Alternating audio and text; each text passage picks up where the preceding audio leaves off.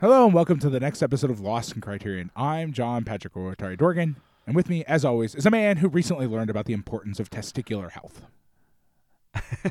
I am the Adam Glass, and ultimately, If you take anything away the from this reason movie, you take care of yourself. is so you don't get kidnapped by the fridge. Yeah. You got to take care of your testicles first before the love handles. Otherwise, you get kidnapped by the French. I am fascinated by the notion that, like, perhaps anybody who gets this weird distended testicular condition just automatically gets imprisoned by the French. It's just a rule they have.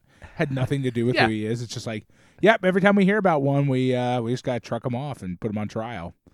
Not taking good care of your testicles, you need to go to jail. This is why the medical surveillance state is such a terrible thing, because French prisons are so overcrowded. Yeah, I mean, people. Yeah, you just got to, at its heart, their message was originally positive, but the whole war against testicular distension really spiraled out of control at some point. It really did.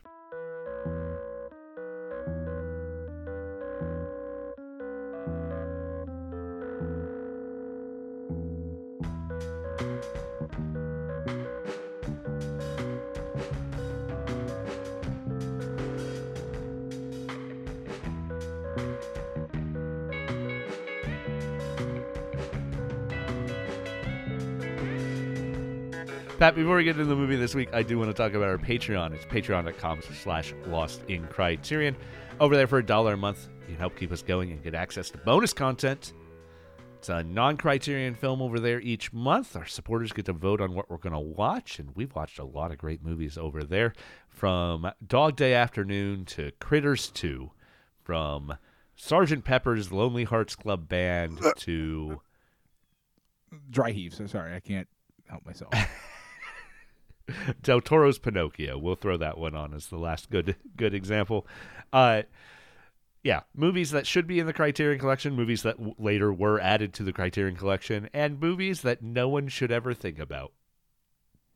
Mm-hmm. That's where we have our fun over there. And surely the Criterion Collection itself has movies I never want to think about again. Yeah, a barrel full of monkeys. This Criterion collection. What a great list of things sometimes. There's over 70 episodes over there, and our $1 supporters get access to the entire back catalog. So, plenty of fun episodes. We're non-Criterion films. Supporters also occasionally suggest a list to me, and if I use it, I try to get them on the episode. And it's always fun to talk to somebody about a movie that they really love. It's just a fun way to interact with fans of our show. I'm still in disbelief that there are fans of our show. I think you're gaslighting me, frankly. I don't look at the real numbers, so a little above that $1 mark for folks who can afford it, and really helpful to pay our server bills. At the $5 mark, we thank those people on air. And thank you so much to Stephen Goldmeyer, Chris Otto, Andrew Jarrett, and Eric Coronado, our current $5 supporters. Above that, we do something pretty dang special. Pat makes a piece of art based on one of the movies we watched recently. I get that printed up on a postcard, mail them off once a month with a little personalized thank you note to our $10 and above supporters. I also like to thank them on air. And thank you so much to Nina Bojnak, Patrick Yako, Tracy McGrath, Jason Westaver, and Adam Speakerman, our $10 and above supporters right now. Thank you, everyone. That's what I'm going to say. If you want to see those postcards without committing that $10 mark, you can head over to redbubble.com and buy past postcards as greeting cards, as stickers, as postcards, as magnets, a couple as phone cases, all assorted things that I just clicked the little check mark as I was scrolling through, and it looked like it might work. I'm casting a wider net every time I upload things. So the first ones I uploaded, it was just postcards and stickers. Right. And then I thought, well, I'll add magnets. And now it's just whatever it works. So there's a couple of T-shirts mixed in. I love T-shirts. It's great. Seemed like it was striking for a T-shirt. So big thanks to everybody who has purchased anything from our Redbubble store. And big thanks to everybody who supported us through Patreon over the years. And also, thank you for listening. Yes, thank you so much. Pat, this week we are finally finishing up Carlos. Thank the Lord. Nothing like I'm just tired of it. It's so much. It's just so much. It was a lot. It was a lot, and the final episode. The final episode is not, more so much than all the rest of them. Yeah. This is part 3 we'll be talking about this week. Done parts 1 and part 2 over the last couple of weeks. It is not a biopic, according to our interviews with the star and the director this week on our bonus features.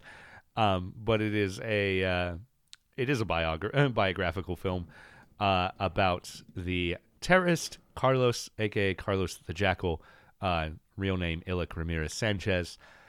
It is directed by Olivier Assayas, who prior to this we had only seen one movie from, Summer Hours, which is a very different work to what this is. Yes. But not too different. I do want to actually...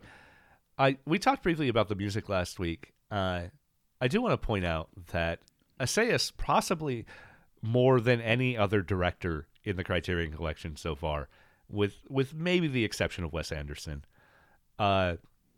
Assayas has me Googling songs more often than anyone else. Yeah, that's definitely true. Me too. And I get it. Like, it's a weird... Okay, like, it creates a really strange tension for me because on the one hand, it's like a kind of three-way thing where, like, on the one hand, me too. I really like the music in the movie. The secondary tension of it is that, like, it oftentimes does work quite well in the movie, except for when it extremely doesn't. Like, it's about 80% on and about 20% like, what? So I don't like that choice. If that makes sense. Like, it's like when it's on, it's like really on. And then when it's off, it's just like, why did you do this? What's wrong with you? Yeah. The closing credits to Summer Hours were Little Cloud by the Incredible String Band, and I'd never consciously heard the Incredible String Band before, and now I own 2 of their albums. So there you go. Like, Assayas has a pretty like impeccable musical taste in general, seemingly. And seems that most of his films work seems like, from listening to him talk, is pretty heavily influenced by like what he's listening to at the time, in a very sort of abstract way, oftentimes, like not... Yeah. Like, he talks about the idea that, like, what he's listening to isn't what's going to show up in the movie, but influences the way he's writing the film. And that's all very interesting. I find, seemingly, his process for, like, that part is quite interesting. Yeah, what he talks about, and he talks about being conscious of being too on the nose, right? Right. It's a good inclination, right? Like, to not like just like what you don't want to do is replicate 90s American cinema where you have the theme of the thing written by the person who, like, it's like where you have the Batman song sung by somebody in universe. It's well, actually, I should really think of it as the Ninja Turtles thing. You should not, in fact, have Vanilla Ice singing. Vanilla Ice do a theme song for you? Yeah. Well, certainly not in your movie. Did you see the Black Adam movie that came out a couple years ago? No, with The Rock. The kids started to watch it and then gave up because they didn't like it either. I wonder if they gave up fast enough for you to encounter the slowed down version of Paint It Black that is, of course, in the movie Black Adam. No. I mean, I think they got like 15 minutes into the movie or 20 minutes in the movie, and then they were like, we don't want to watch this. I wasn't even there. They did this independently of me and just like gave up. And they're like, we tried to watch that the other day, and I'm like, you did? And like, yeah. So, well, be glad they gave up. It's not a very good movie. I'm glad they recognized it. Your children have taste. They have taste, yeah. Not, they have kid taste, but they're smart enough to know when something's a pile of trash. Yeah, good on them. Anyway, so the music, I don't have a lot to add to what we talked about last week, but just to reiterate that the music in here is as good as any other work, and for that reason, for the reason of expanding my musical horizons with more, I guess looking at what we have here, 80s post-punk. Yeah. And, I mean, it is one of those genres where like there's so much of it that I don't know. Yeah. Like it's neat when anytime anybody introduces me to more, but like yes, it's quite good. Again, except for the few times where he just seems to like just not pick the right like every so often you're just like where it very much doesn't work. Yeah. Last week we particularly talked about was it a song by Wire? Yeah, Ahead by Wire, right? I think Ahead by Wire, where it's a real rock star moment for Carlos, and the song just works so perfectly. Yeah, and a lot of them work that way. A lot of them are really, really on like really perfect choices, and it's just really like every so often it's like you didn't quite. I think that's the thing about those sort of bold choices, right? Is when you make those really like it's probably the most bold choice about the film is the score in many ways, I would say. Yeah. The rest of the film is, in my mind, not actually that bold as a sort of film enterprise. But the musical choices are, and as you know, as anybody like we experience in film all the time, like bold choices have the side effect of being either really amazing or you're even in the whether it's film or it's the actual cinematography or whatever. Sometimes it's just not going to work. Perfectly. I think bold is a good word to latch on to here, because part 3 is the least bold. Oh yeah, part 3 of anything that we're dealing with. Yeah, go ahead. Sorry, I do have a lot that I want to talk about, but I want to hear where you're going with this. Well, Assayas gives us a little context to this in the bonus feature with him that is filmed for the Criterion Collection's release. Yeah. Both of the bonus features on this disc, interview with him and an interview with Ramírez. Do we know when the Criterion Collection version was released? It should be 2011. So and this came out in 2010. It's pretty much contemporary with the making of the film then. Yeah, okay. Because he would have started filming probably like 2009 or something like that, because he said it took him about 2 years. 2008 maybe? Yeah, I think it was certainly after things were done, but not long enough after things were done that these are retrospectives where the director and the star have had years to recontextualize there's not a lot of what like, they did. There's not any real reconsidering that's taken place or anything like that. Yeah. So, we're still pretty fresh, pretty shooting from the hip as far as their opinions on what they have done. So the first 2 films deal with big actions in Carlos's career, I guess. Mm-hmm. The second one obviously focused very much around the OPEC raid. And these are actions that, for better or worse, given the source, are documented. Right. Yeah. Right. And Assayas talks about using... Yeah, he really, really wants to talk about his sources and like the sort of journalistic type work that he's done. Seemingly, like I can't. It sounds really mean. I'm not trying to be mean. Like I can't see it in the script. Obviously, maybe he found a lot more sources than are present that we've encountered. That's definitely possible. Yeah, certainly he has other stuff. And that's great. But like again, we're dealing with things that are like closed doors, fundamentally unknown, and like he can't. We talked about this previously. He can't seem to make up his mind because his opener hedges in the same way he essentially does in the interview, which is like, it's not a biopic, it's fictional, but I did a lot of research, so it's not, you know what I mean? Like, right. And like, I think it hurts the movie in a lot of ways. Yeah, I think his fidelity to things that actually happen does hurt the movie. So now with the OPEC raid, accurately portraying it is maybe a smart choice. I don't know. But when we had that bonus feature with the behind the scenes on the OPEC raid, particularly where he says during that, and that's during the making of the film, and he reiterates certain things like this in the interview this week, where he says, we base this on historical fact to the extent that we can, and then we're making a movie, right? So we build on top of that in ways that are not true to reality.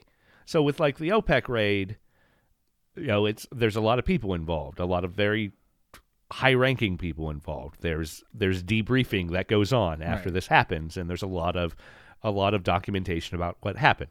With the murder of the cops in the Paris apartment, we have Assayas particularly says the dialogue there is taken from the police reports. Right. And there's dialogue with one of the characters this week that is taken from a Stasi report. And who am I to say whether you can, whether the recorded conversations by French police or the Stasi? Yeah, I was going to say, I was accurate. like, well, I put those on equal footing, so yeah, not very high regard, but right, yeah. So one of the problems with part 3 here is that we're into a less documented part of Carlos's life. I mean, it's essentially he becomes seems unimportant as a person fundamentally, so he's less right. It goings on or less documented by nature. Yeah, but even before he's become really less important, before the fall of the Berlin Wall, before the fall of the USSR, this episode is so episodic and elliptical. Like every scene just sort of. I think the word you're looking black. for, Adam, is boring. And boring, yeah, No, boring. Definitely, I agree with what you're saying. comparatively. I just my main takeaway with it, like those things you're describing, result in it being boring. Yeah. Right. Like it is. It's like it's like in part 3 he forgot all of his justification that we've heard so far. Of we base this on reality until we run out of documentation, and then we make a movie on top of it. It's like he had such a sketch from reality as opposed to a more hardline framework with recorded conversations. Right. That here, when he runs out of reality, they forget to add to it. Well, so my impression, the part 3 feels like a very boring sketch. So yeah, part 1 and 2, we're essentially interjecting conversations that probably didn't happen into what is air quotes reality, right? Like again, Stasi reports, French police reports being what they are, they're like, and one of the things I complained about in the previous 2 episodes was a sort of fundamental problem of like there is only one character in this movie, and that character's name is Carlos. Yeah. No one else is a person. Right. They all basically exist to deliver information to Carlos. Like they are in many ways like they're just weird little meat puppets that deliver information, right? And or get fucked. Those are your 2 options for people in this, or do both, really, frankly. And so like the movie does have some serious, like I think, actual structural problems at its core with regards to like some of the most interesting parts of the movie, especially in the third part for me, are when Carlos is not on screen. When we get his name, Weinrich, like off doing like deals with like the Stasi and stuff, is some of the most interesting parts of the film because he's physically engaged in doing a thing. It's more entertaining. Because like at this point, Carlos is essentially like an office manager, who likes to harass his employees. That's basically his role in the third film until he doesn't even have any employees to harass. Right. And so, like, it struggles because, yes, you're right. Like, they don't have anything to add because it's such a sketch. I think it's such a sketch that adding would feel. I think they got worried probably that adding would feel too disingenuous, right? Because, like in some ways, right? Like if you interject a couple weird, like kind of like cool conversations into the OPEC raid and things like that, you can like advance a plot and you can like sort of set a tone for Carlos. Whereas if you start injecting them into the sort of sketchier parts, I think the problem you're going to run is they're going to end up being more interesting than the things you actually know are true. Whereas in part 1 and 2, they can live alongside because what the things that are happening are fundamentally interesting. Part 3 is just a man in his middle age, like decaying, If you suddenly inject like action scenes or things that are like really interesting conversations, they'll stand out, and you'll end up like overshadowing the things that are actually known, so quote unquote known facts, right? And of course, there's a point to all of that in part 3. Carlos is on the decline, and the movie is showing him on a decline, not just physically, but also reputation-wise. Right? He's, no one wants to work with him. No country will harbor him anymore. And ultimately, he has to hide from his former employers, and probably some former employees too. Probably mostly hiding from his former employers. But at the same time, so much of part 3 and Carlos's decline is the same thing we've been seeing over and over again, and that's when Assayas reveals that not only did, as we've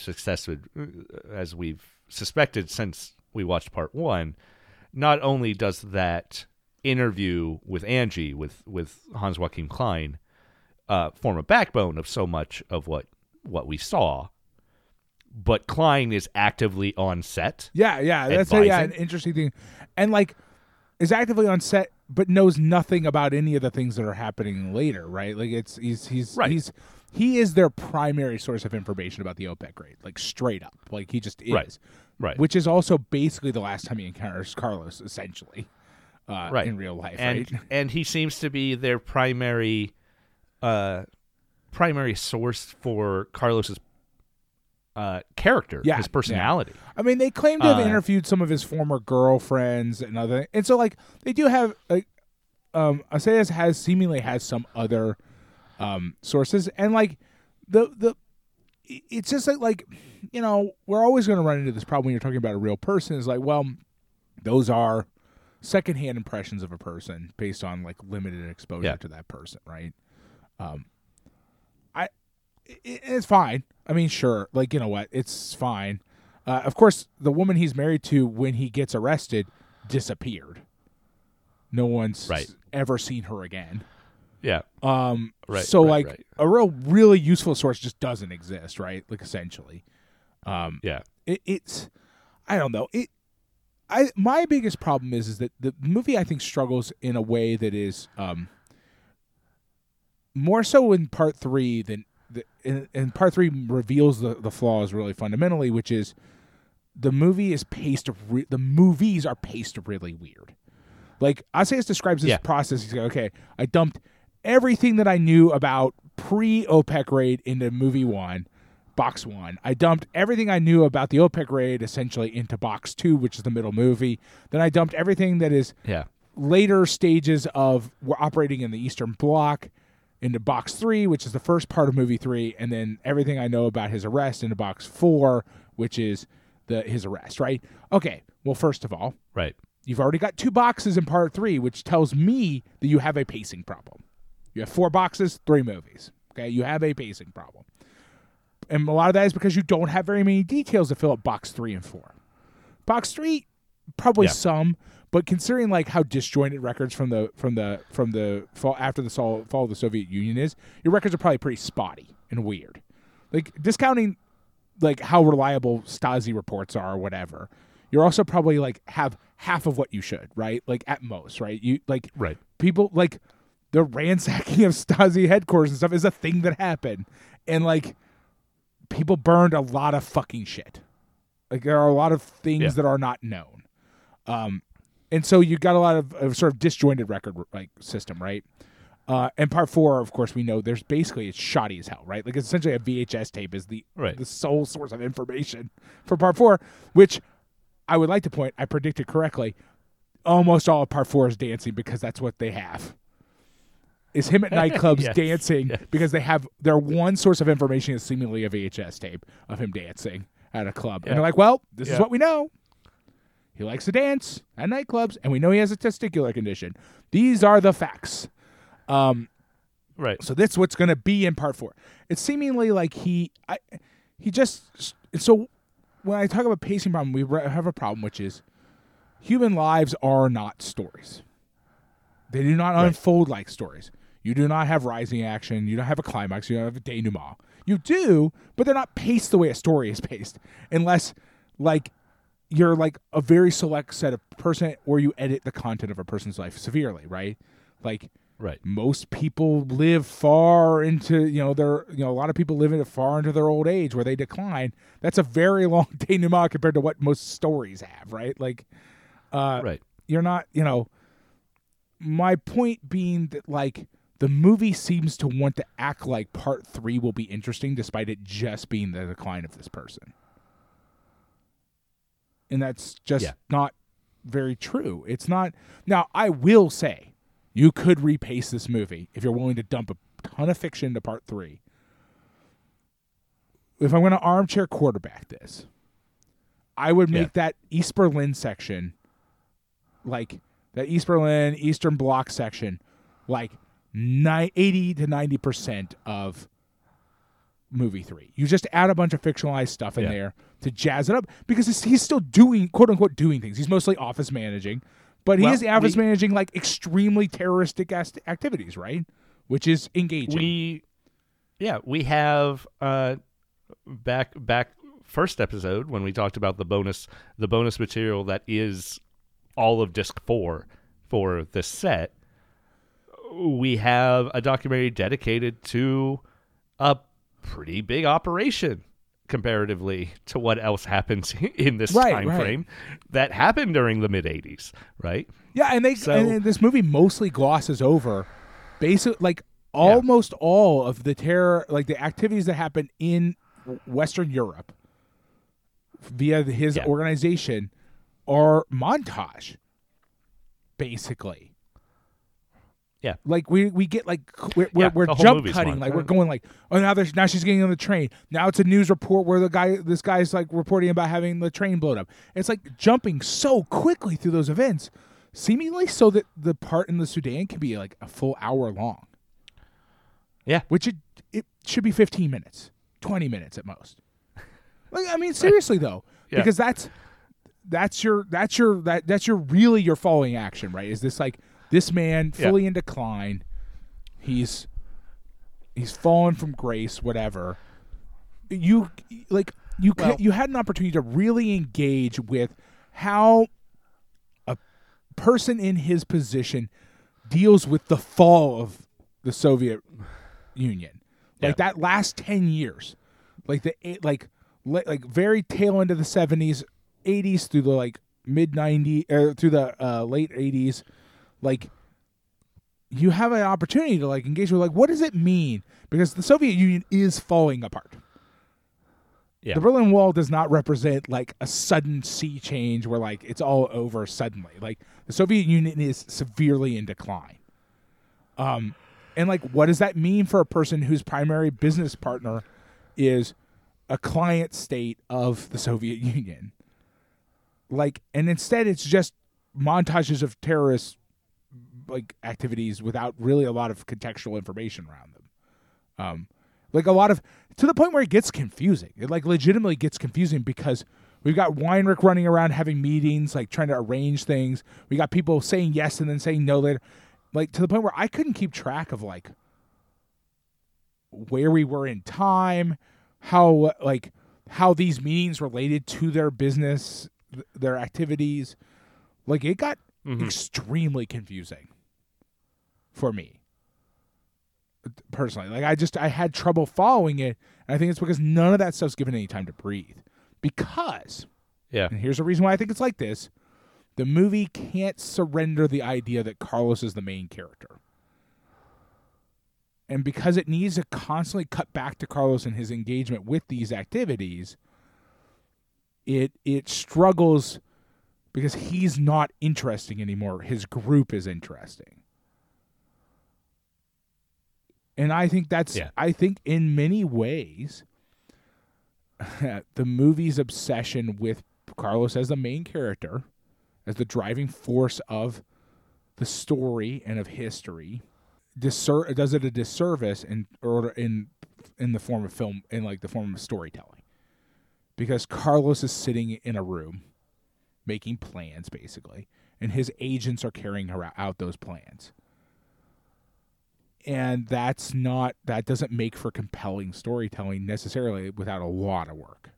And the more work's just not put in. Yeah. So their actions are montages because we need to keep being able to cut back to him and his like arguments with his wife and stuff. And like birthday scenes and shit that's just irrelevant. It just is irrelevant. It doesn't matter. It's not interesting that much. It's not irrelevant. I agree that it's not interesting.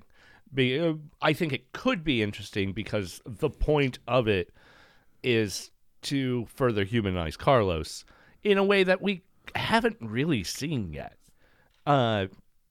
It's still the point of it is that Carlos is a narcissistic hypocrite.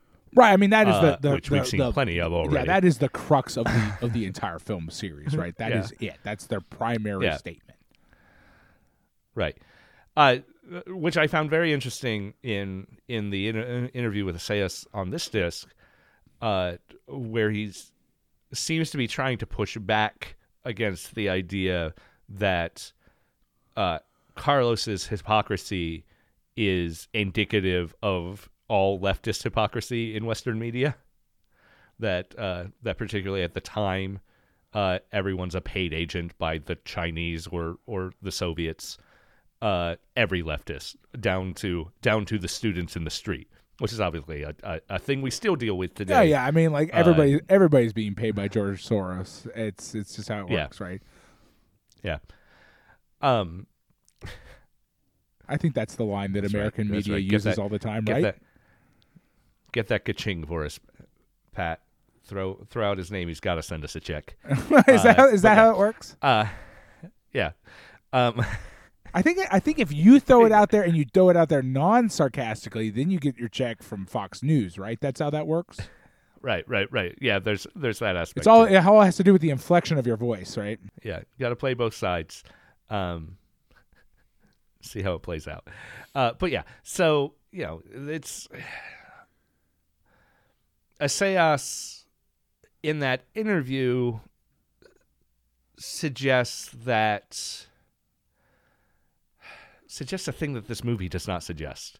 That Assayas still has some like everything about this movie plays into that Western narrative, absolutely, that Western media narrative, right? Yeah, Assayas' claim is like, well, I was able to like slip back into the voice of the 70s, like the everybody's got a movement. And I'm like, I don't see that anywhere in this movie.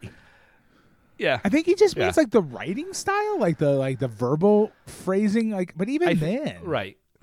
I think he means the language in multiple ways to use the word language there. But yeah, he means that he's familiar with the sorts of people he's talking about here. And, obviously Assayas as a student activist in France in the 60s and 70s, we've talked a lot about student activism in France in the 60s and 70s. It's pretty great, honestly. He's a little young for the real peaks of that. Right. He was 13 in 68, and yeah, I mean, he's getting the tail. He's getting like a little behind. He's probably the right age in the early to mid 70s. He's getting the already like the tail end of that, right? Like where the dialogue has shifted quite a bit already, in many ways, right? Yeah. The thing about it is like it's. The thing about it is what strikes me about it is that Assayas is like, seemingly, I think, the movie has bought into and still is a sort of proponent of a sort of like end of history sort of narrative, right?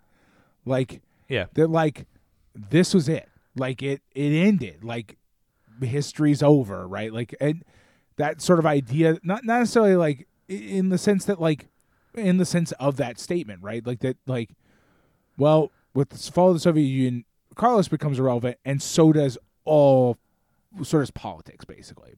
So does like, I don't think he's like articulating it super straightforward, but like there's a sort of feeling to the film and the way he made everything that it's like the things that happened then are now irrelevant. That they have no bearing on today. That these are all. He even kind of says that a couple of times, various sort of variations of that in his interview. There's a sort of feeling of like, yeah, that is all history, and it has no bearing on today, really. We hit the fall of the Soviet Union, fall of the Berlin Wall, and like that's over and has no bearing on the modern world. Never mind the fact that like all the politicking that should have been one of the major focuses of this film is like in the Middle East post, like at the very end of the decline of the Soviet Union, and then and sort of full establishment of American hegemony, like over the region and everything, is like really, really important. Like, and is direct, like, and it's not like he's not living in the world that created. 2010, he is living 100% smack dab in the middle of the world that created, and does not seem to want to engage with the idea that that's what made that world. The history didn't just hit. We didn't hit the reset button in 1990, and like, oh well, good, we all get to start over again. It's all over. Like, no, like the ramifications of the things that happened there are like real, and like. And in many ways, because Carlos has to be the main character, how do I explain this? Like, I'm really having trouble articulating myself, but because Carlos needs to be a great man of history, as far as like the film is kind of concerned, he has to be the focus of attention in a way where he moves action along, rather than being at some point like sidelined in an observer of history and the ongoings of the world, like. Syria becoming an American ally, and that is all very, very, very important. And like the way that sort of unfolds is important to history, and like, and it fundamentally it's part of what renders Carlos like incapable of taking action anymore. And like he can't, because Carlos needs to move action, he can't be truly sidelined as far as the movie's concerned. He can be sidelined in history, but he can't be sidelined in the movie. He can't suddenly be pushed to the back in the narrative of the movie. And that's a problem, I think, because we end up with this really weird dichotomy where we have a declining person, this great man of history declining, and so we're watching him decline. But his importance on the screen is not declining, if that makes sense. Yeah. He's still the most important person on the screen. He's just not important to the world. Right. He specifically says that this movie is simultaneously a story of a generation, a particular individual, and a historical document of the end of the Cold War. I think it is one of those things. I think it is one of those things. And to conflate the story of Carlos as the story of a generation is a failure. Yeah. And maybe, there's also the point that this movie posits Carlos as a major mover of political realities in the 70s and 80s. And he's not a guy I'd ever heard of before we watched this movie. Yeah, so maybe that's just a blind spot for no, me. I think it is that like I think some of that is the sort of end of history thing where like we also had the reset button hit on us, like when we weren't taught about the Cold War. Not really. Right. Like America, a part of that was a decision that like this thing was the American sort of political hegemony deciding that none of that was important as part of the way it addressed the world, right? Like it's like, oh, we're not going to teach anybody about this. It didn't happen. It didn't exist. It's just going to be a sort of like weird, vague, foggy shape in the background, right? You don't learn about it unless you go and inquire about it yourself, right? But like some of that is also that like I think you got a lot of problems here, like in the sense that like, well, it's sort of the problem with the great man of history sort of narrative, right? Like Carlos the things that Carlos did certainly had impacts on society, but like he did not make society happen. Like, just the same as none of those other people made society happen. Like we run into a and like, because he's not even a world leader, we get into a problem where like making him that kind of person is like feels somewhat disingenuous to us as an audience, right? Like, how is this man influencing the world so intense? It's like, and most movies that want to deal with an individual who maybe isn't like a world leader or like a major politician in his or something like that, do it by like limiting the scope. They tighten the scope around the person. The person had a lot of impact on the world around them.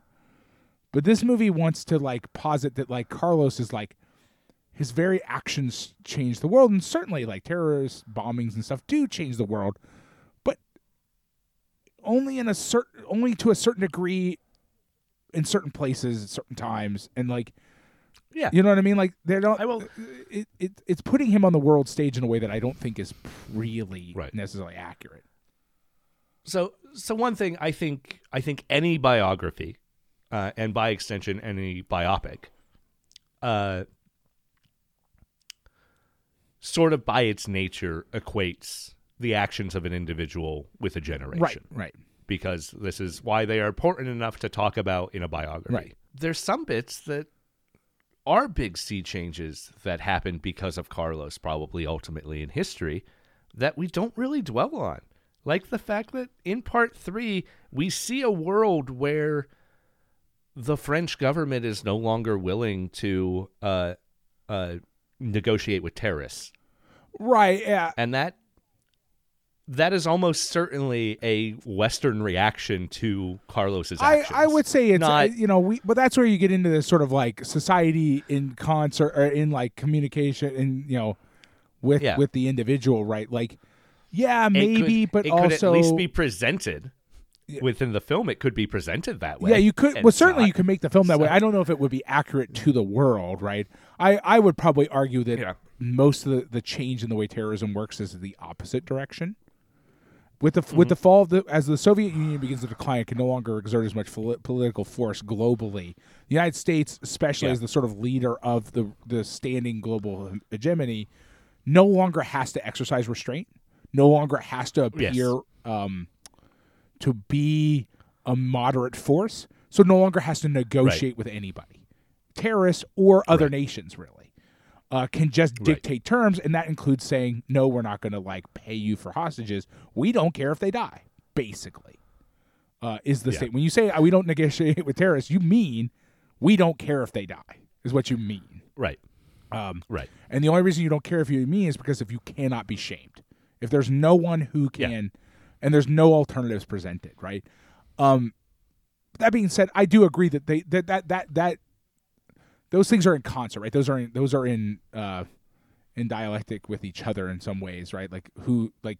My point is, I just don't buy into great man of history bullshit at all. Of course, including Carlos.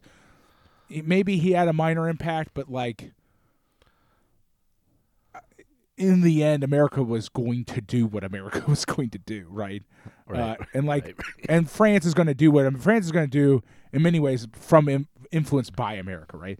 But you could still make that part of your movie. You could still say that, like, you could make up a fucking scene where, like, you've already made up scenes, clearly. You could make up a scene where, like, you have, like, an American ambassador saying, like, buys the, is, like, projecting Bush, senior's line, don't negotiate with terrorists sort of, like, rhetoric to the French or something. Or it's just not that, right? Yeah. We get allusions to Chirac while Chirac is mayor of Paris before he becomes president of France in the movie. And Chirac is in many ways part of that Thatcher-Reagan era of politics in the West that we're still in. But yeah, you mentioned that the U.S. has an inability to be shamed and therefore doesn't need to worry about what it does, who it hurts, and that lack of ability to be held accountable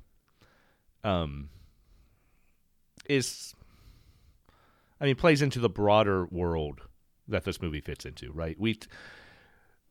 We failed last week to talk more particularly about the politics of this film. But one thing you said after we stopped recording last week was that this is essentially a movie about Palestinian liberation that refuses to name that. Yeah, refuses to really even, doesn't even like saying the word Palestine or Israel. Not very much, actually. Yeah. And, some pushback to that, obviously we get, during the OPEC raid, we do get the full statement that they're being made to read is presented in the film. Right. But it's also presented in a very second-handy, sort of offhanded way in many ways, right? It's happening while other action is taking place. The movie, whether consciously or not, wants to constantly downplay those elements of this story, right? Right. And, as I said on week one, the very first thing that happens in this movie is Mossad setting off a car bomb in Paris. Right. And that is never named as an Israeli action, and certainly never condemned within the world of this. The entire plot of this film, the reason this film exists, the reason all of the bonus material we have documentarian-wise exists on this disc, is that France never forgave Carlos for attacking Paris. Right. And yet, within the realm of this film, Mossad can still do whatever it wants, even in 1971. Right. Well, Mossad fits in. Bear in mind that the movie ends with an extrajudicial action, right? Essentially, right? Yeah. One that cannot be addressed, cannot be treated as what it is, which is if we're imagine the world to be a world of a modern world of political order, right? Then that's an illegal action, and so was what Mossad did. It's one side is allowed to take certain actions, the other side's not, right? It's asymmetrical in nature, right? It Mossad can blow up in the world of the film, and a Paris street can blow up, and then be told, and we can be constantly here for the next 30, 40 years. It's the most moral army in the world, or something like that. It's that idea that they didn't put anybody at danger by blowing up a car bomb on the street. That's, yeah. Well, they were particularly trying to kill a Palestinian. Yeah. So it's fine. Yeah, exactly. Well, when you try to kill people who are not, as far as the state is concerned, people. Yeah. It's fine. Yeah. Yeah. Whereas, ultimately, we get the little "where are they now" updates at the end. Which by the way, can I point out, this is a gripe that is unrelated to most of the nature of the film, but the subtitling on that section sucks balls hard. Yeah, it does. Because you have to read the name of the person in the non-subtitle portion. You have to look at the picture, read the name of the person in the non-subtitle portion, and then only thing that is translated is what happened to them. I had to stop every single one of those to be able to read it. Right. Fucking frustrating. No, 100%. Sorry, it's not a critique of the film at large. It's just why would you do this way? Just write everything on the bottom, please. Yeah, it was very silly. But yeah, anyway, what the movie leaves us with there is that Carlos is never even tried for the OPEC stuff, and is in prison in France solely for what happened in France. Primarily, at first, just for the murder of the two policemen in the apartment. And then eventually, post-film even, going to be tried for his connection to the drugstore bombing that the movie shows him as happening, and the French all know that he did. Right. I mean, it basically ends with a like that trial's going to happen soon. Basically, like sort of thing. Here's a weird bit of context for you that I don't know how far we want to explore. Okay. In 2009 and 2010, so while this movie is being made, yes, Assayas signs 2 petitions in support of Roman Polanski. Huh. Okay. This is because Polanski was detained while traveling to a film festival around that time. Right. We have talked about many people who have signed that petition. Yeah. Oh, who yeah. should definitely. I'm not surprised to say he signed it. But the particularities of these petitions were that film festivals should be some sort of artistic safe zone, and freely and safely traveling to you should be allowed to freely travel to. As an artist, you should be allowed to freely travel to the festival. But also that arresting filmmakers traveling to neutral countries would open the door for actions of which no one can know the effects. Given that Carlos is arrested extrajudicially in a neutral country, do we want to explore any parallels between? I mean, the reality of the matter is like Assayas' treatment of Polanski. Yeah, and we could. I mean, when you get down to it, what you have is the classic sort of neoliberal sort of like contradiction of concepts, right? That's an enemy, and is therefore evil, and and has no rights. And one is not. One of them is an artist who is important to the cultural milieu and should have rights, basically. Like it's like I will say I think that both of those arrests are bad. I think that's bad to do. I think I do not like Roman Polanski. He deserves to be in jail, but I do not agree with countries taking actions that they do not have a right to take. Like, but then again, like the concept of world order is horseshit. It's just garbage nonsense. There's no such thing. Right. Like again, some people are allowed to take extreme action, others are not. Right. It's just the way it is. My God, the week we're recording this is the week that we've done we've paced out the whole Carlos thing, but we've still done the whole film in a week, right? 8 days. Yeah. And within these 8 days, Israel has made official statements. Official Israeli accounts have tweeted, "Not even the Hague will stop us." Yeah, it's like it's the Hague is like irrelevant. Like it's and world order is it is essentially those who have American backing and authority behind them can do anything they want, straight up. That is the rule of law. The only people who are ever tried at The Hague are people who are actors from states that are enemies of the United States, straight up. That's just the way it works. Yeah. Which makes it funny that America has the law about The Hague, like convicting American presidents and stuff, because like that would never happen. It's a law. It's a law hedging bets against a thing that's impossible. Yeah. But one of the reasons it's impossible is because the American Service Members Protection Act, popularly known as the Hague Invasion Act, exists, passed in 2002 to make it so that U.S. soldiers didn't have to be worried about committing war crimes in the Middle East. Right. The U.S. passes an act that says if a U.S. soldier is ever incarcerated by the International Criminal Court, we're just going to go break them out.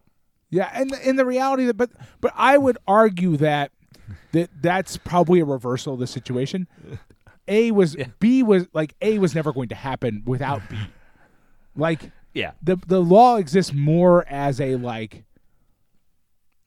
more of like a pet project for like the U.S.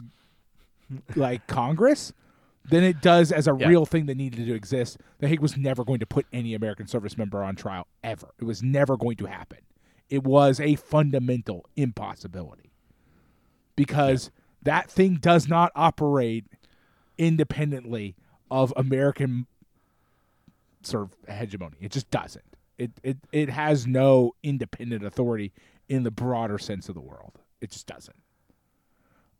Just like, I mean, because like even out like what we have here, Israel, the current situation in Israel represents a kind of like, in many ways, unprecedented situation, which is multiple states supported by the America disagree about a thing that one of them is doing.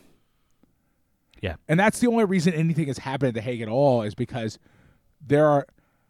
America's line is so extreme now that now some allies of America feel almost compelled to call it out. And so like things do end up, but like it was never going to do anything. Like, yeah, the Israeli, the Hague can't stop us being some very supervillain sounding shit. Some very Sephiroth, I think, is what people always describe it now. Doesn't change the fact that like the Hague was never actually going to do anything. Right. Like it doesn't possess within itself an independent authority to do anything. It's just I don't know. It's just Well, it's back to Andrew Jackson saying, "Well, does the Supreme Court have an army?" Exactly. And when it is funny because Andrew Jackson's one of those presidents that, like, by and large, Americans like prefer to forget. But he articulated the American conception of itself extremely thoroughly in every regard. Like, it is purely might makes right. That is all that exists. It is the only functional concept in in much of American society. Right. And someone like Carlos recognizes that and is trying to use that to their advantage. Right. Either by manipulating the U.S.'s the West might makes right ideology, or insisting that their own might makes right. Right. Yeah, absolutely. And at least our conception of Carlos here, I mean, let's be very clear. Like, well, I'll never know anything about Carlos as a person, and some of that's a choice on my part. He's not a very good Marxist with regards to his own, at least in the movie, right? He's not a very good Marxist with regards to his conception of himself and his position in the world. But, like, that's Edgar Ramírez's version of what, it's like, we're so secondhand, it's fundamentally basically relevant. But like, at least the version that we have in this movie is a might makes right person as well. He is the sort of terrorist counterpoint to American imperialist action, right? And that, like, well, I'm just going to also blow up everything and kill everyone to get what I want. Yeah. Oh, that's another thing I wanted to mention about Act 3 here is the point where Carlos, I can't remember who he's talking to, but he outright states that there's no difference between superpowers now. Oh, yeah, who is he talking to? That it doesn't matter if they're capitalist or communist. Well, he articulates Maoist theory, but like the three worlds theory, but like not very well, and also I don't think on purpose as far as the movie's concerned. Well, it's another point of hypocritality as far as the movie's concerned. The movie's because as he's go ahead. Sorry. He is saying that for me there are no longer any difference between superpowers, whether they're capitalists or communists. They're superpowers, and that's it. For me, the only struggle that matters is the oppressed against the imperialists. That's the only one. But he says that, and we immediately get a montage of weapons passing through the USSR on his behalf. Yeah. Well, I mean, it is, you're right. It is meant to play up hypocrisy, but the movie doesn't conceptually understand that there's an entire branch of Marxist theory that engages with the idea of the USSR as an imperialist power that like is also oppressing the third world. Like it's the movie seemingly doesn't know that. Right. Assayas makes mention of Maoists in his documentary section, but seemingly doesn't necessarily know what that is. Yeah. Because really, when you get to it, like there's a version of that where we have Carlos articulating that, but I don't think that's what we're getting here. Right. While Assayas in that interview, again, as I stated earlier, says explicitly it is a manufactured bit from Western media to scapegoat Carlos and therefore all left-leaning people as hypocrites, as paid off, as agents of some foreign power or something.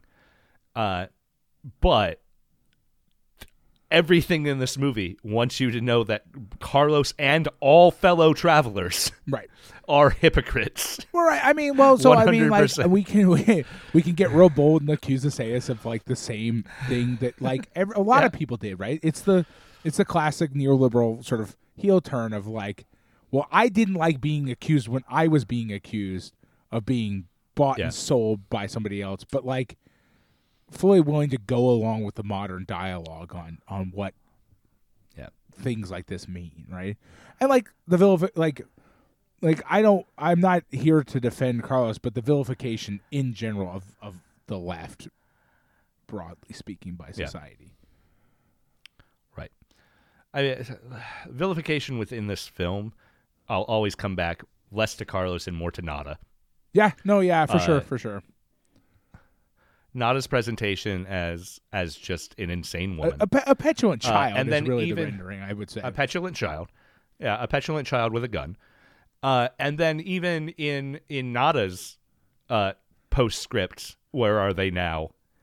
The line in her update that says she was acquitted of her part in OPEC because witnesses were afraid to testify. I know, that was so weird. Like, I didn't find any other material relating to that anywhere else. It's very It's she's the only one who gets done dirty that way.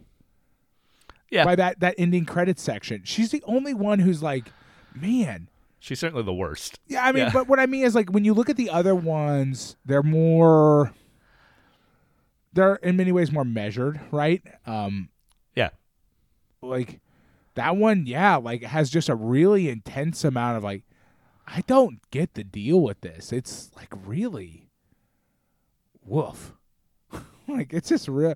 I had also noticed that when I was watching. I was like, oh shit! Like what do we have against this one person? Yeah, seemingly more than they have against Carlos. It's crazy. Yeah, so much of this movie's treatment of women is meant to show Carlos's treatment of women, and Carlos is a misogynist. Yeah, as many second half of the 20th century. Leftists in general, French leftists particularly. I mean, I think we can broadly say as many second half of the 20th century men. Like, I mean, they are neither unique nor special in their misogyny, frankly. If you want a revolution, do the dishes. Yes. Yeah. They're all bad. In part 3, Carlos is particularly presented as a man whose testicles are failing, but he still loves a blowjob. And he escalates the violence of his sexual acts, right? Like, I think that's meant to be part of Red as part of his decline. Is now it's like, now it's prostitutes. Now it's like people who, like, he's not attractive in and of himself anymore. Is sort of the idea, right? To the point where we do see like sexual violence, we don't get much of it because it's very like kind of just a bit of a brief scene, but it is told to us by the film that like this state agent who's like we don't need to recount it, it's fine. But like that's the point. It's like they want to express he's no longer attractive to women. And so now women don't like him anymore. His dick doesn't work. He's hardly a man, Pat. Yeah, I mean, fair. Yeah, it's. I mean, I you know, he's vain, right? He's off to go get liposuction instead of getting his balls fixed. Right. Right. Yeah. Right. He takes which and his vanity leads to his downfall, right? Because if he had done everything in reverse, the timing wouldn't have been right for the French to be able to kidnap him in the night. I mean, which is a funny thing for a movie to say, as though that is true.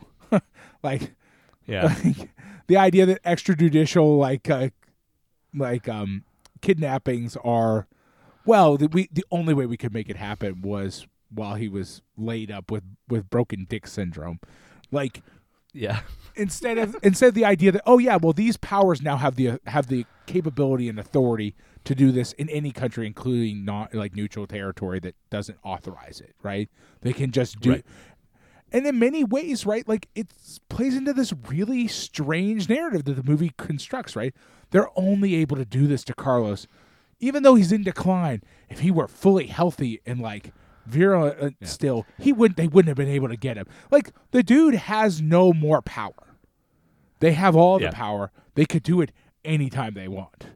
Right? Right. Yeah. And his physical state does not need to reflect his lack of power. It seems to historically, maybe. Yeah, that's true. But I think I think we're dealing with more historical coincidence than anything else. I don't think him being fully ambulatory would have mattered to his extrajudicial removal back to France. Like, I just don't think so, right? Because we see 10 guys roll into that room. You don't think 10 guys could like capture a late middle-aged man? Like, even if he's fully capable of walking? Like, I don't. What are you talking about, movie? And the 10 guys hold him down while the Frenchman knocks him out. Yeah. With some sort of injection, right?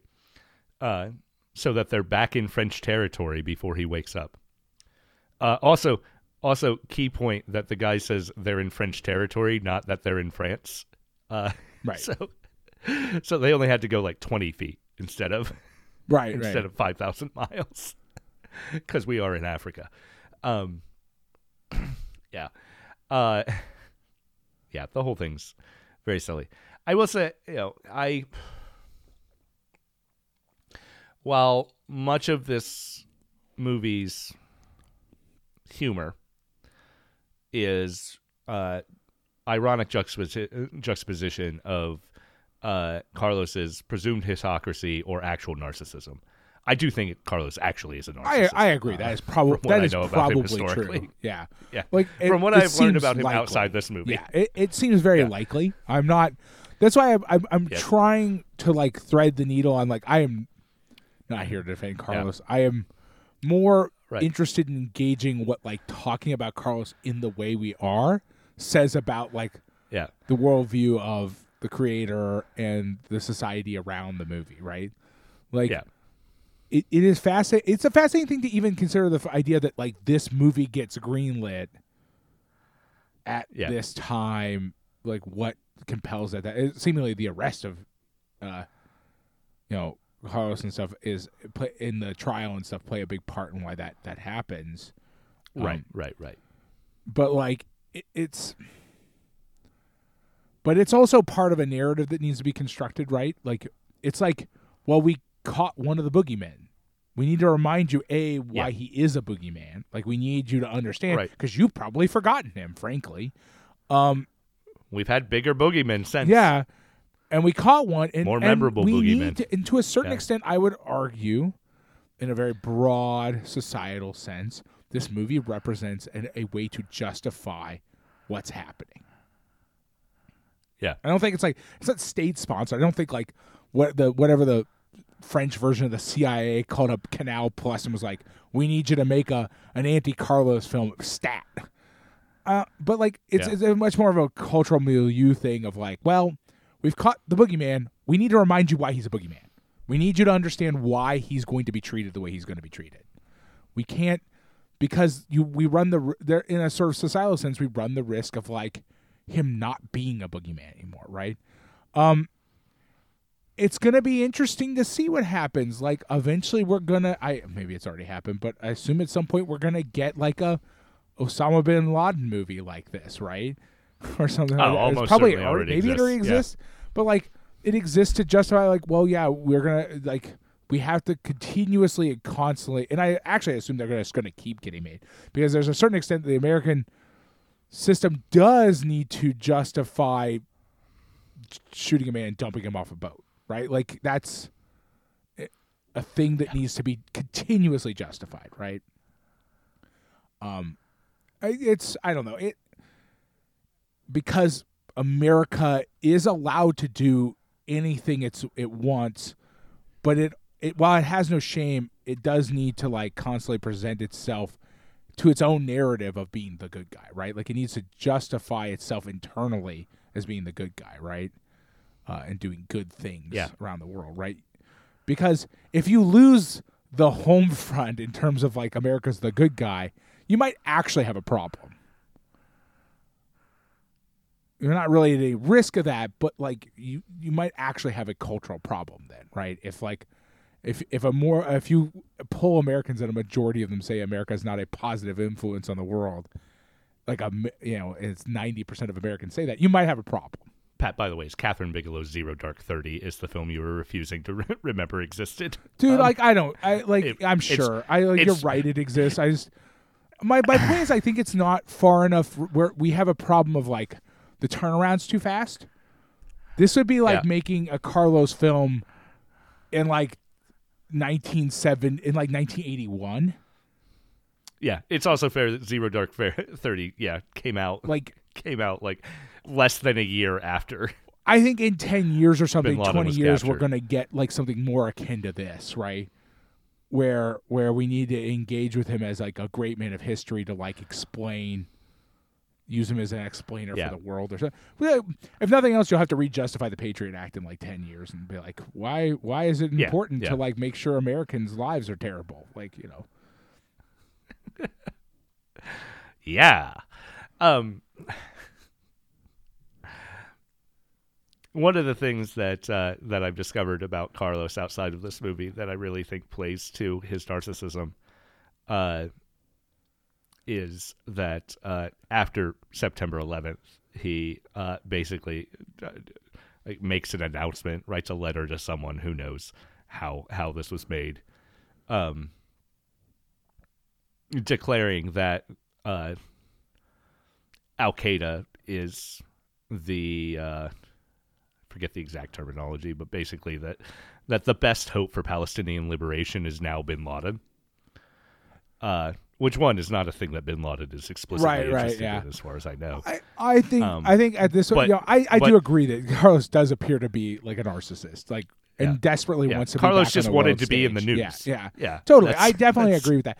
I saw that earlier, and there's other things that are like akin to that. Like seemingly at his trial, he comes off as more of just a ranting lunatic in many ways than like having anything insightful to say, which would also feel very narcissistic. You can't put me on trial. I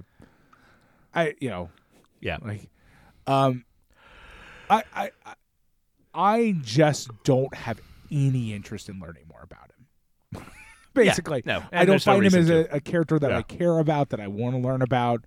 Right. Like there are revolutionaries that are like actually like, that are like are interesting for their theoretical ideas and the things they wrote and they said. Yeah. Carlos is not a producer of Marxist work or a theoretician of any sort.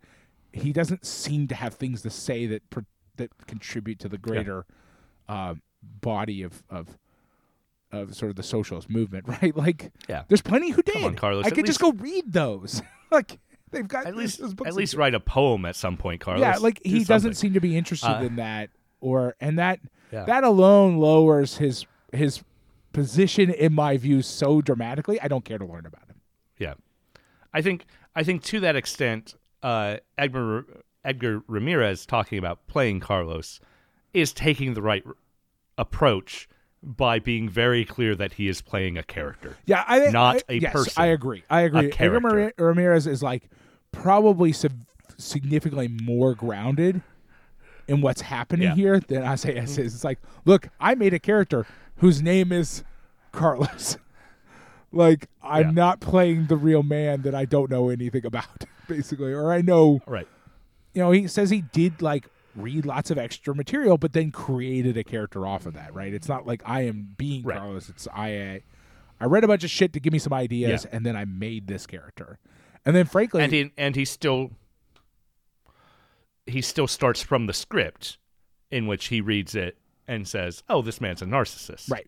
And that's Assayas' script. Right. Yeah, absolutely. It's really very much like he's got generally the right idea about the whole thing is like Assayas wants to live on that border between those two worlds. Ramírez does not, seemingly. Right. Like, let me introduce you to the character I created called Carlos. Also,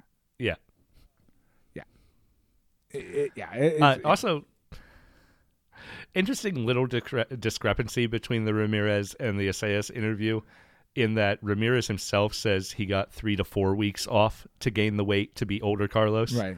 And Assayas puts it at 2.5 weeks tops. Right.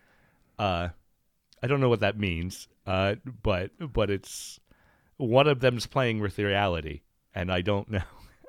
Well, I suspect I suspect it's probably more of a like, what do you consider time off, sort of thing, right? Like maybe like that would be my supposition. Is like Assayas considers I gave him 2 weeks to like be gone from set. We didn't see him at all, whereas Ramírez might be like, well, I was on set, but I wasn't really acting. I was just around, and I considered that time I suppose off that makes sense. Like that. Yeah. Because even Assayas does talk about like him just sort of continuously gaining weight as it goes on because you got like he can't just do it overnight, right? Right. Like so he had and like I have to admire some of the technical accomplishments of this movie. They're worth that's one of them. Like considering their shooting schedule and keeping like Ramírez being able to like look so consistent and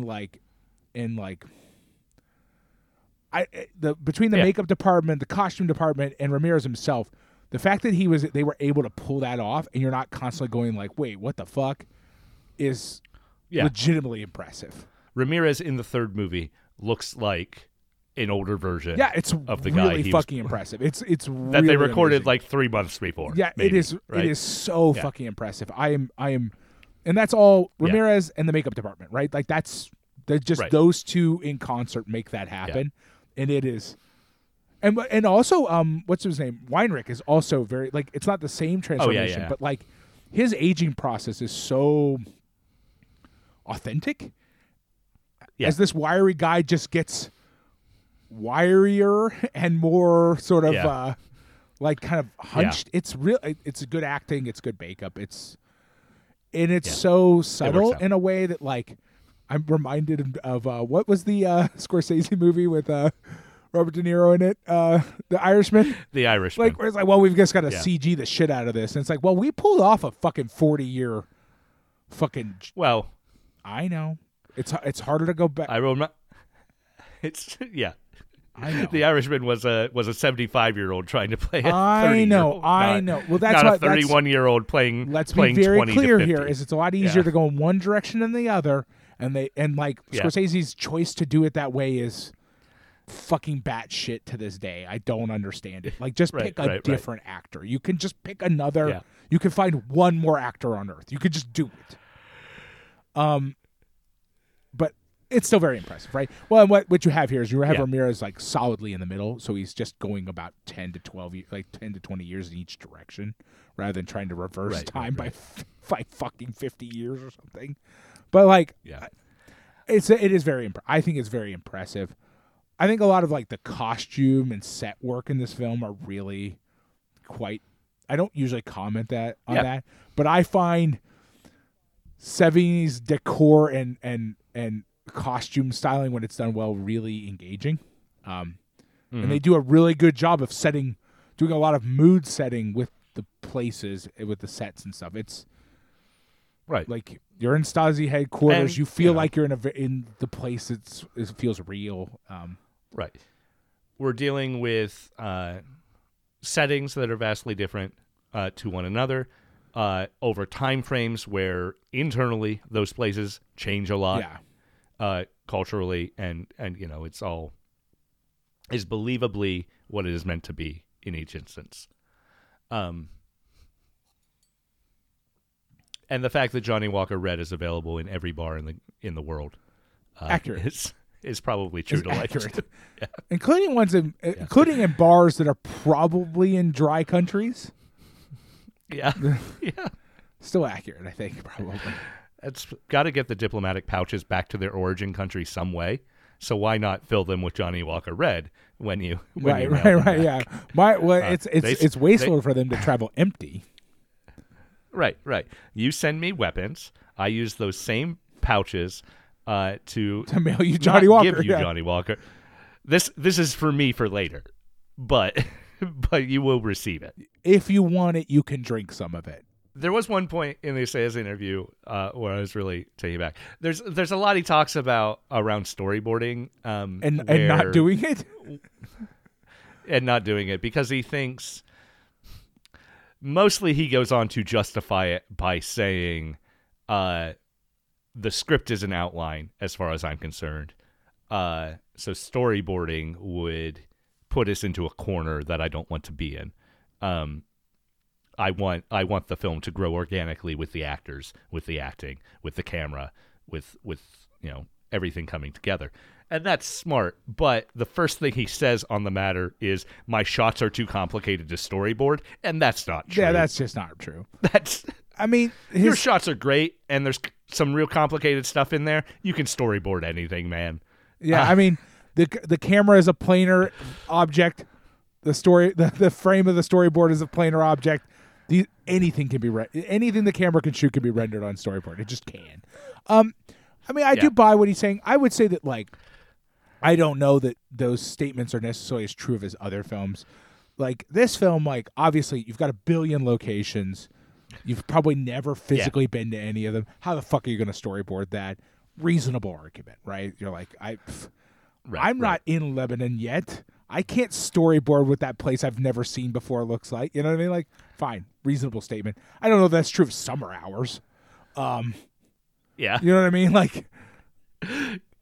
It is really true specifically of this film. It does seem like it is his philosophy in general.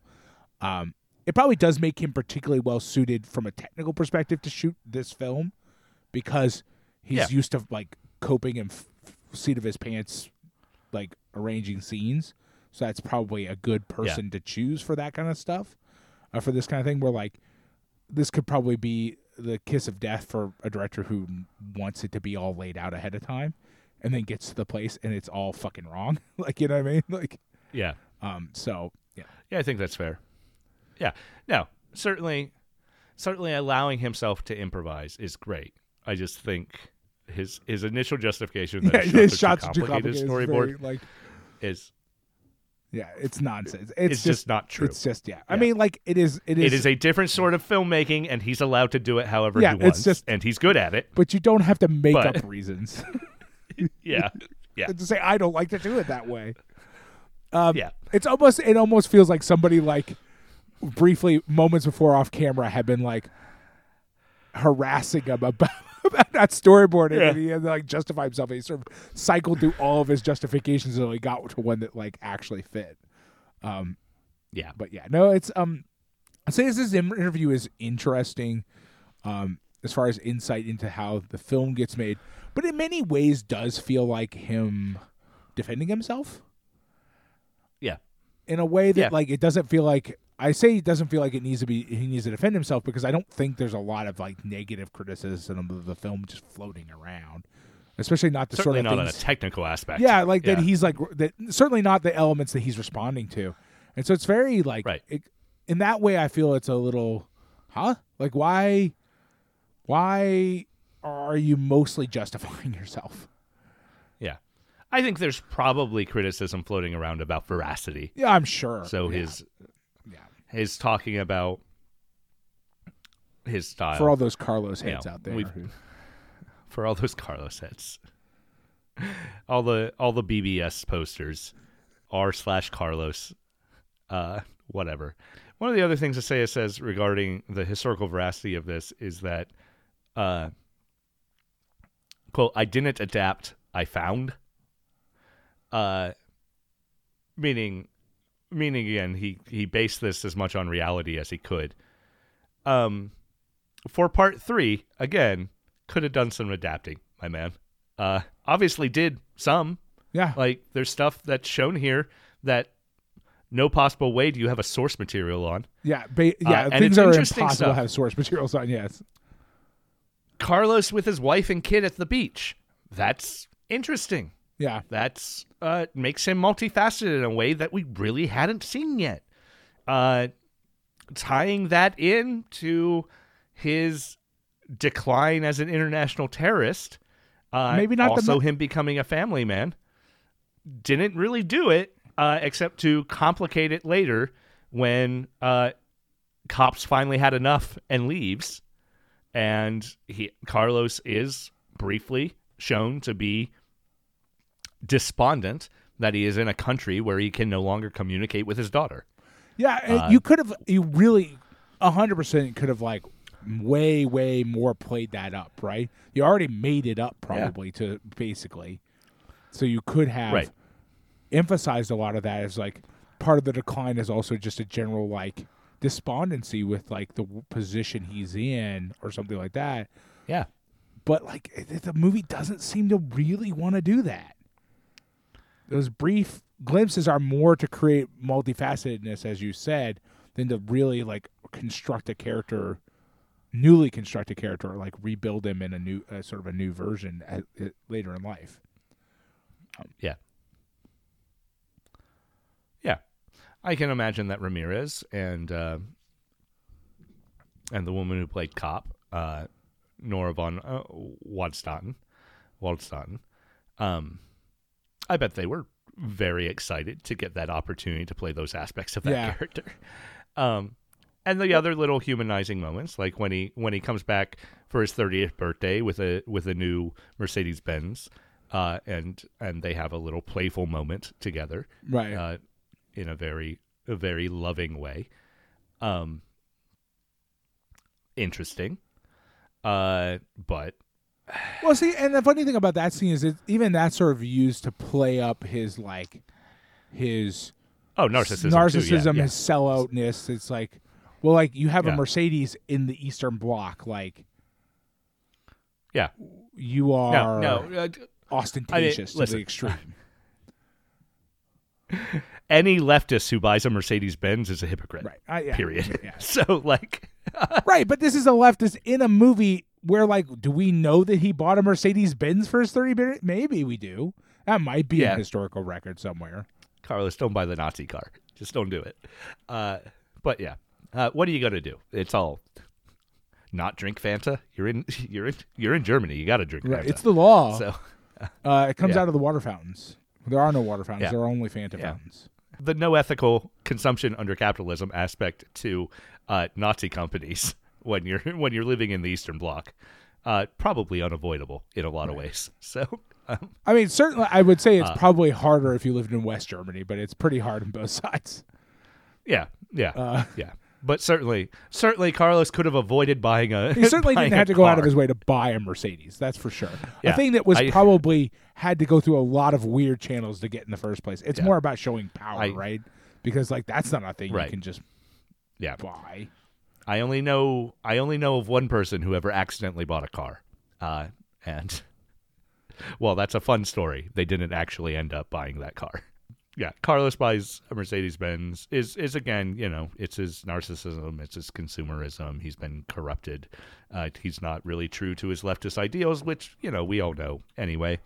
But this film, again, is just at odds with what Assayas says about. Because it positions Carlos and everyone else as just as hypocritical. As Assayas says, the Western media wants you to believe Carlos is, in order to write off all leftists. You're participating in that, Assayas. Stop participating in it. Just don't do it.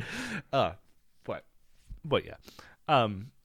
The great family moments of them and Carlos,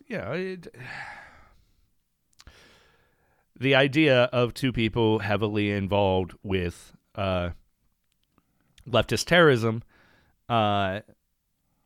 sort of retiring and wanting to raise a family is an interesting idea in media and has been explored in media before. Mm-hmm. And whether or not that counts as selling out. If is it bourgeois to have a kid and mellow out because you just want to raise your kid? That's a thing we could explore. And Carlos, maybe it's not really clear why he eventually says cop is just petty bourgeois. But maybe an aspect, if that is a real opinion he had, maybe an aspect that she wants to just give their child a life that any kid could have. That is maybe an aspect of that for him. The idea that she is somehow keeping the child away from him, despite the fact that she has moved in with his family, could be an interesting way to explore. That we get hints at. You can't get letters from them, but that's nature of his political situation, not of their relationship. I think there are interesting things this movie could get more into. You had said the whole Sudan bit could be 15 minutes. I think there's stuff that happens in Sudan that I'd really like to dig into. Well, what I mean is what we have in the Sudan could be 15 minutes. Like Right.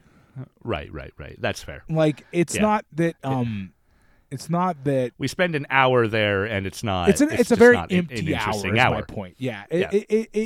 What they have is 15 minutes worth of material. You absolutely could engage with that for much longer, but you would need to do a lot of adaptation and adventure and like whole cloth creation, right?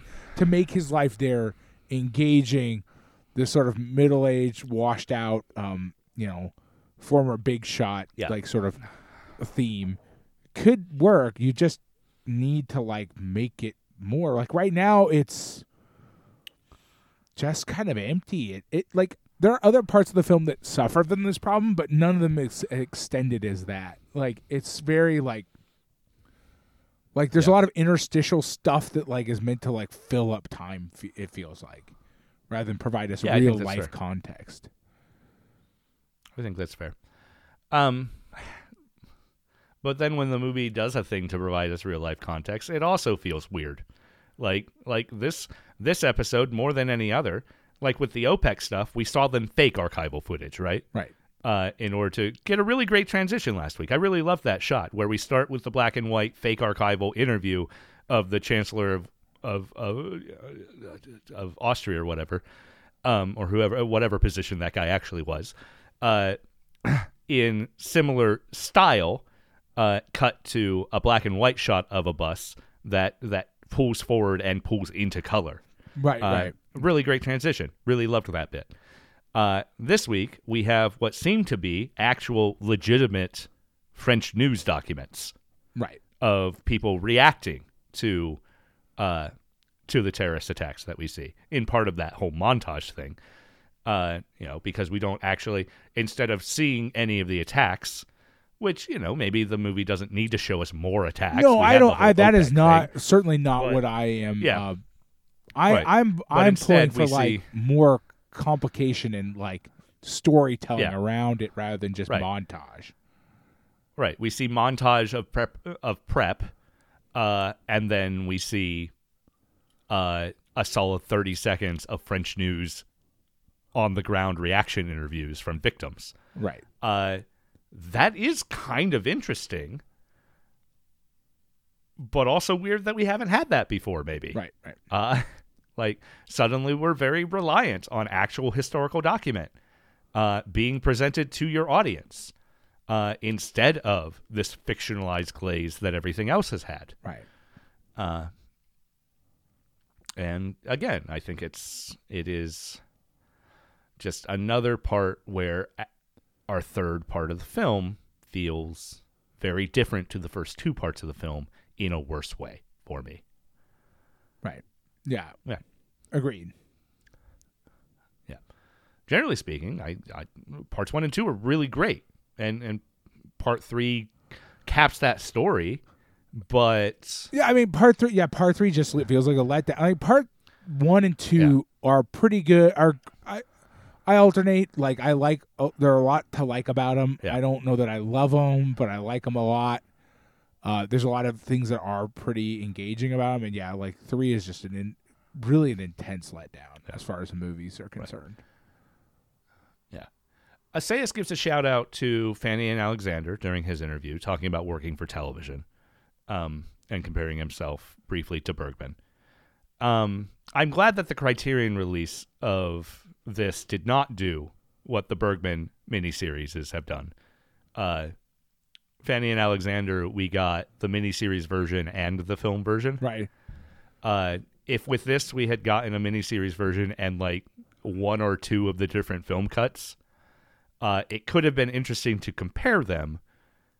But I also would not want to. No, I think it would have been it's just prohibitive in the right? way that like I would not have wanted to do that. And considering how many different cuts there are of this, as previously discussed, seeming like at least half a dozen. Yeah. Of vastly different lengths. I'm betting most of what's pulled out is this third act, and everything else is built around OPEC because they put a heck of a lot of work into OPEC. And it is fundamentally the most interesting part of the film, right? Like it just in terms of like just audience engagement. Yeah, it's the most interesting. Like it is just it's just a thing where like I'm just glad I'm glad that we discovered that it was broken into 3 obviously logical parts. Period. Watching this as a super movie would have been third part dragging would have been so much worse if we didn't have a break in it. Like, can you imagine watching this this 5.5 hours straight through, and the last 2 hours it steadily gets less and less interesting and engaging, and you're like trying to just keep your attention. Like here, the breaks provided me the ability of like, okay, I'm starting fresh. I can just get through this. That's actually another interesting aspect of part 3 is that it does start fresh. Part 1 plays directly into part 2. Part 2 starts the moment part 1 ends. Right. Whereas part 3 is and just then a part whole 3 new, is years later, right, or whatever. Yeah. Right. And like part 3, I think, and that's part of the flaws of part 3 is that like it doesn't create a continuity between those things. Like it does feel like it's a whole separate section, and like. Yeah, like launching, like having this be integrated in that way would have been really. That last part would have been even more of a letdown in a lot of ways. Like it just doesn't doesn't work. I can't imagine watching whatever cut of this exists to have it as one theatrical release. I mean, I can imagine it. I can imagine the version you talked about, those really short cuts where it's like. You're probably skipping huge swaths of like, especially the third part. Yeah, it's easy to imagine. Yeah, I'd hope so. It'd be very funny if it's not. It's only the third part. Third act. The OPEC stuff's not in there. Yeah. It's just the third part. Considering that the original film idea was meant to just be about his capture in Sudan, there's really not a lot of material about his capture in Sudan here that's compelling or interesting. I understand why when he got into it, he decided to make a much different movie than what he originally was going to make. Well, so then you get into like your other option that could have been a thing, right? But then it's a military action movie, right? It's the daring raid, and you just have to invent a bunch of shit to make it way more interesting than 10 guys showed up in a room, held a dude down while another dude injected him with a syringe and they carted him off. Like that's just not functionally very interesting. So you'd have to jazz it up a lot, right? Like there'd have to be shootouts that didn't happen. There'd have to be all kinds of or you make it a political thriller as they wheel and deal their way into the Sudan, right? And it's actually about the people who did it instead. Yeah, it is a sort of Zero Dark 30 kind of thing. Maybe. Maybe. I've never seen that movie, but I'm going to assume that's what it is. It has, presumably, it's a valorization of the soldiers who did that thing. Oh yeah, I've not seen it, but that's why I have to assume it is. Catherine Bigelow is an interesting filmmaker. I've never watched Zero Dark 30 either. Have no interest in watching what comes off to me as a pro U.S. imperialism thing that I'm just not interested in. Yeah, no, totally. So. And that's what it was when it was made. I don't even remember when it was made, but like I do remember it, and it just was not. Until which point it's the Criterion Collection makes me watch it, assuming they will at some point. I mean, I'm not going to watch Zero Dark 30. It's definitely possible. Yeah. We could make a bonus list that is just the pro-imperial American imperialism list. It's a huge list. You really have a lot of winnowing down to do to get it down to 4. But any movie with an American tank in it, we already movies to choose from.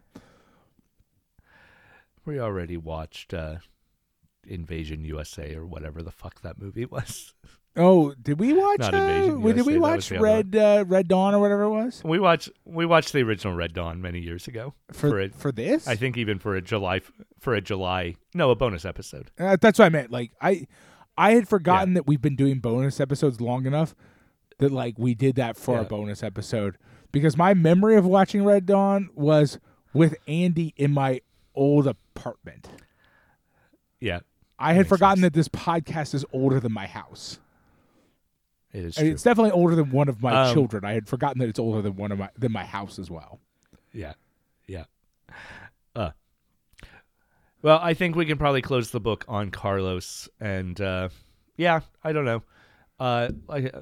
This whole thing has a lot of good going for it. It is a visually interesting movie. It is stylistically interesting. The soundtrack is definitely interesting. The use of music is very interesting. But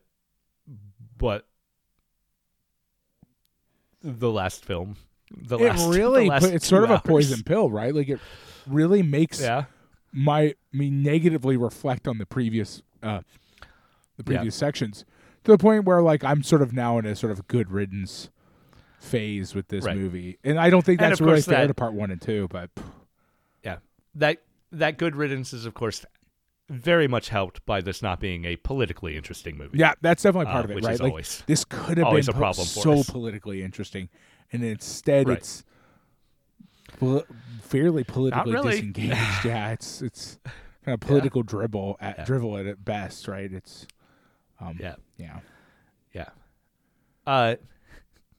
I will say that while it is not stylized this way almost anywhere else, it's not stylized this way on the Criterion release either. But the film poster on Wikipedia has Carlos in quotes, as if that's part of the title. And I think that is a really great choice from whoever made this. Yeah. To say that this is Carlos, air quotes, not an actual because it biopic. says Edgar Ramírez is Carlos. Yeah, Carlos. Yeah, and that's how Edgar Ramírez approached the character. Yeah. That's sort of half-heartedly how Assayas approaches the character. Well, we just come back down around to the fact that like Assayas in the end just could not make up his mind. He wants to have his cake and eat it too, and that's just not the way things work when you're making like historical fiction. Like you have to choose. Yeah, and I would love more an exploration of politically what Assayas is thinking here and why. He chooses to make this movie, but presumably the idea is brought to him. And if it's just him reacting to the capture of Carlos and 10 years, 15 years later,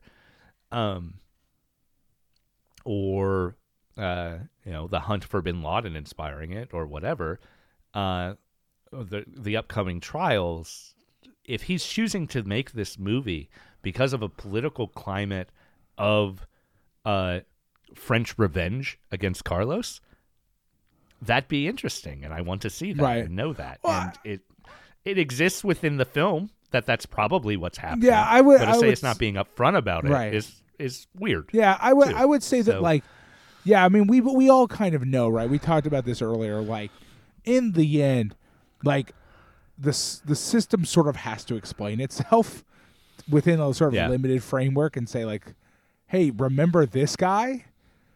I don't think there's like a weird sort of CIA cabal that's making it happen. It's just like, well, he's in the news, but most people don't remember why, or only know very vague, because again, like we've all sort of moved on from the Cold War. We treat it like it kind of didn't happen. We have to like reassert why these things are the way they are.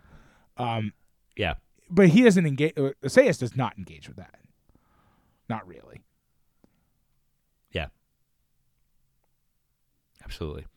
Yeah. So this is our final episode on Carlos. Yeah. The 2010 miniseries by Olivier Assayas. Yeah. It's been interesting. Yeah, but I'm also excited to not be watching Carlos anymore. I'm excited to watch something else. Yes. This is generally the problem when we break single spine numbers into multiple sets, or even when we're going through a box set. That's but it also does depend on if it's a good one, right? Because there have been ones where like every one was like more awesome than the last. That has happened. Yeah.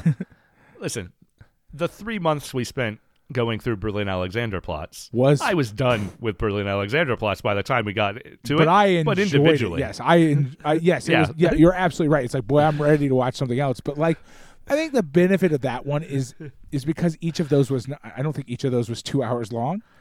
It didn't feel like, it felt more like watching TV, which is a thing I'm quite familiar with.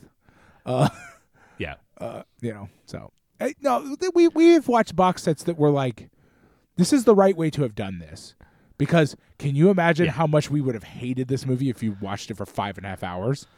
I don't even think we would have been able to talk about it intelligently. We would have just been so burned out. I think that's absolutely fair. Yeah. Anyway, next week we'll be getting a film from Zoltan Korda.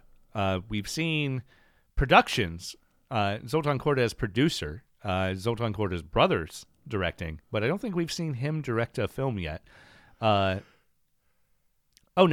We did see one. He directed Sanders of the River in the Paul Robeson box set. Another great box set that I'm glad we took the time. Yes, exactly. To do, yeah. Even though we did 2 films per episode for that, but I'm glad we spent a whole month on the Paul Robeson box set. I mean, that was before we established the rules of our game. Yeah.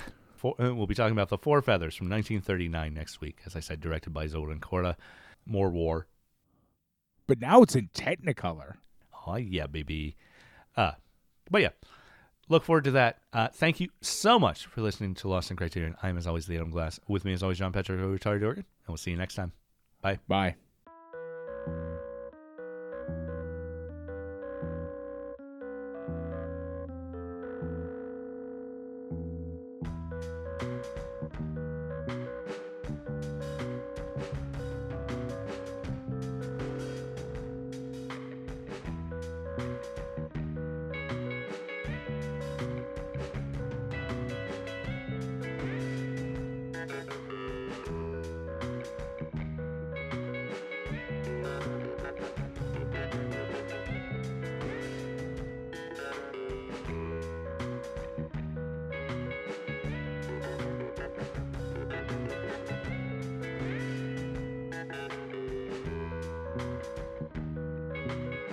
You've been listening to Lost in Criterion with co-hosts The Adam Glass and John Patrick O'Retard Dorgan. With the collapse of Twitter, who knows what social media we might end up at? How about Blue Sky? That sounds great. Check out the official podcast account at lostincriterion.bsky.social. Jonathan Hape does our music, and you can check out more of his work at jonathan-hape.com or on any music streaming service. And you probably should. He's pretty good. A big thanks to everyone who supports us on Patreon. You can join their ranks at patreon.com/lostincriterion. And hey, thank you for listening.